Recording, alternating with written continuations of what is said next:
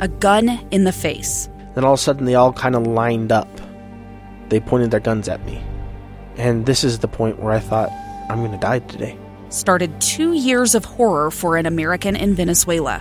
They said, you need to give us your phone and get ready because you're coming with us.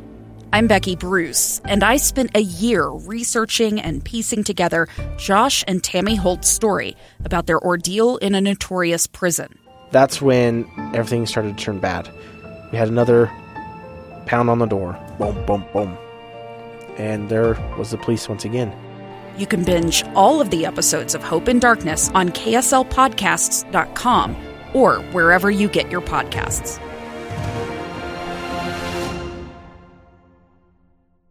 Inside Sources. Welcome back. I'm Ethan Millard. I'm filling in for Boyd today. Thanks so much. And let me tell you, I appreciate you listening today. I do. I've got some great texts, and we got some great calls earlier, and I just love to hear from you. I've got a couple of shout-outs today already. People, longtime Nightside listeners. I just heard from Monkey Ben here just a couple of minutes ago, and so I'm always so pleased to be back on the air and doing this. And when I chat with Alex later on today when we record for Nightside, I'll tell him all about it. But so listen, you may be familiar with donating blood. That might be something that you do regularly. You know, in most neighborhoods around Utah, we organize blood drives pretty regularly. But did you ever consider donating platelets? Well, it's a special kind of blood donation, and there's a consistent need for it. We've got Mike Finley on the line. Mike is a donor recruiter for ARUP. Mike, recruit me. What are platelets, and why do you guys need them? Well, Ethan, platelets are really important. Platelets are the cells in your body that are used that promote healing, and when there's any kind of traumatic injury, any kind of a major surgery, cancer patients use a lot of these. What they'll do is they'll infuse the patient with these platelets to spur on that recovery process, to kind of get them going. And platelets are harder for us to get. We have the blood drives out in the community, like you've mentioned, but with platelets, we have to collect those in our donor centers. We can't take those machines out on the road. Okay. And so we need people that are willing to come in to donate platelets to come to our donor centers. Okay. And so that's what that's about, yeah. All right. So tell us a little bit about that process. What do you do with the blood? What is about that process that makes it not mobile, not able to be done in the neighborhood?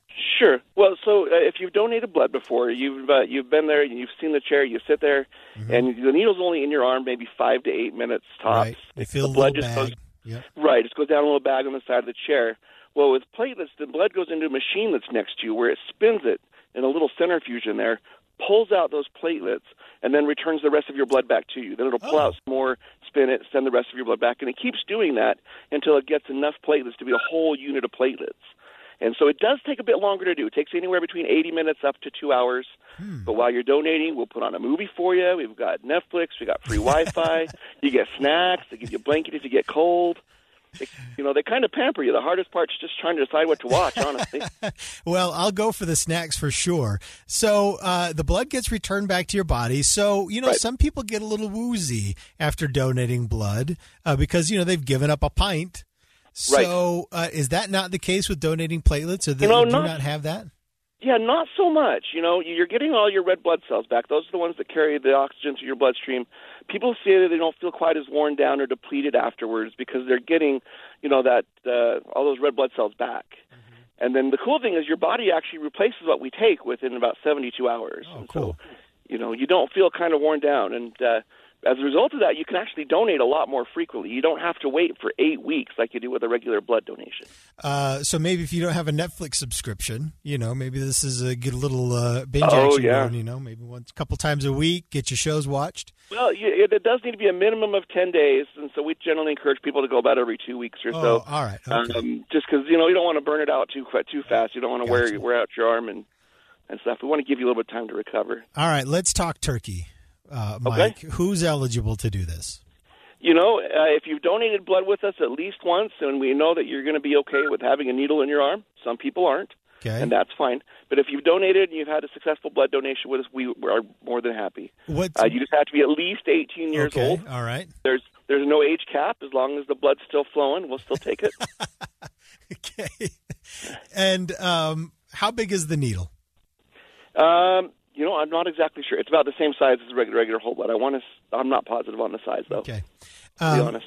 Can I request general anesthesia before the needle's inserted? We don't offer general anesthesia. But you know what? Our phlebotomists are actually really good. The last 3 times that I donated personally, I didn't even feel it. I didn't feel anything. It was just like, wow. And so I just sit and give them all kudos. And so just hang out, have a cookie, watch some Netflix. I always grab a bunch of bags of Doritos and some trail mix and some juice, and I go over and binge watch my Netflix shows. I'd be on my phone probably. Because you got one arm, you got one arm free, right? So you can get on. You do it. You have one arm free, so yeah, you can do it whatever you like. Some people read. So okay, all right. And how can people find a donation center? The easiest way, you can find us online at utahblood.org. That's utahblood.org. Or probably the easiest thing to do is just to give us a call. We're open 7 days a week. Our phone number is 801-584-5272. If you want to talk to me, just ask for Mikey. Okay. But, no, we appreciate all the help. All right. Mike will hook you up with the good phlebotomists that are really, really good. And definitely, I can give you some great recommendations, especially the need is busy during the summertime. We see a lot more traumas coming into the hospitals, and so there's a lot more blood and a lot more platelets being used. And so we do need help from our donors, from our community to keep up with that need. I guess that makes sense. You've got people are out on their bikes, cars, motorcycles, things, hunting, right. Whatever else, out hiking. Having a good time. Yeah.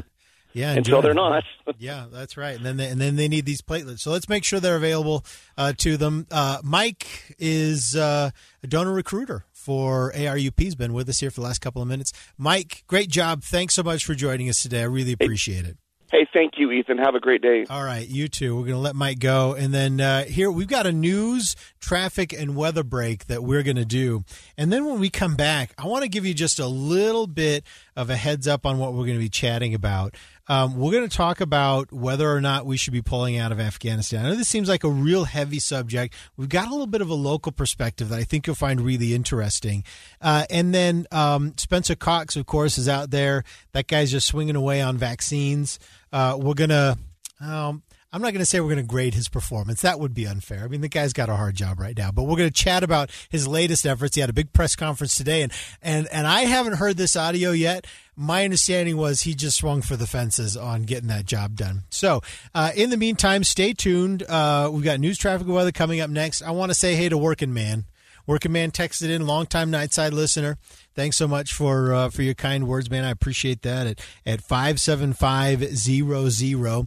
And one other thing that we're going to chat about is just like the blood donations are kind of particularly needed in these summer months, there is a big need at the Utah Food Bank. And this was unexpected to me because I didn't think about summer as being a big food need.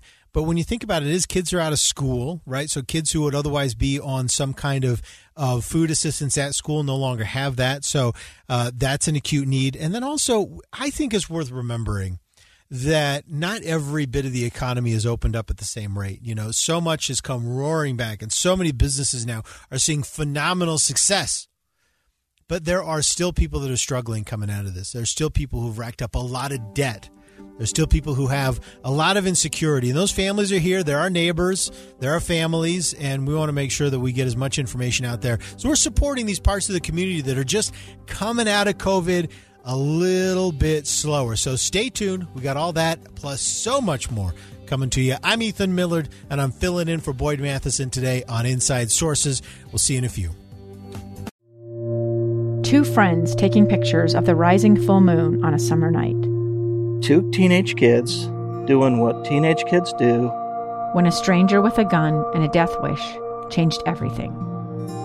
It was violent, it was senseless, and I will never understand it, I will never accept it.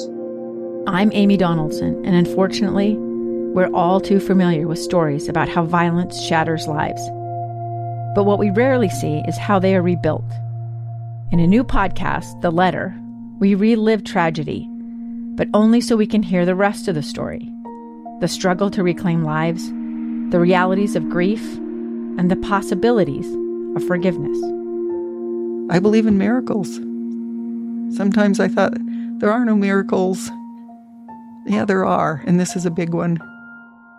Follow The Letter at theletterpodcast.com or wherever you get your podcasts.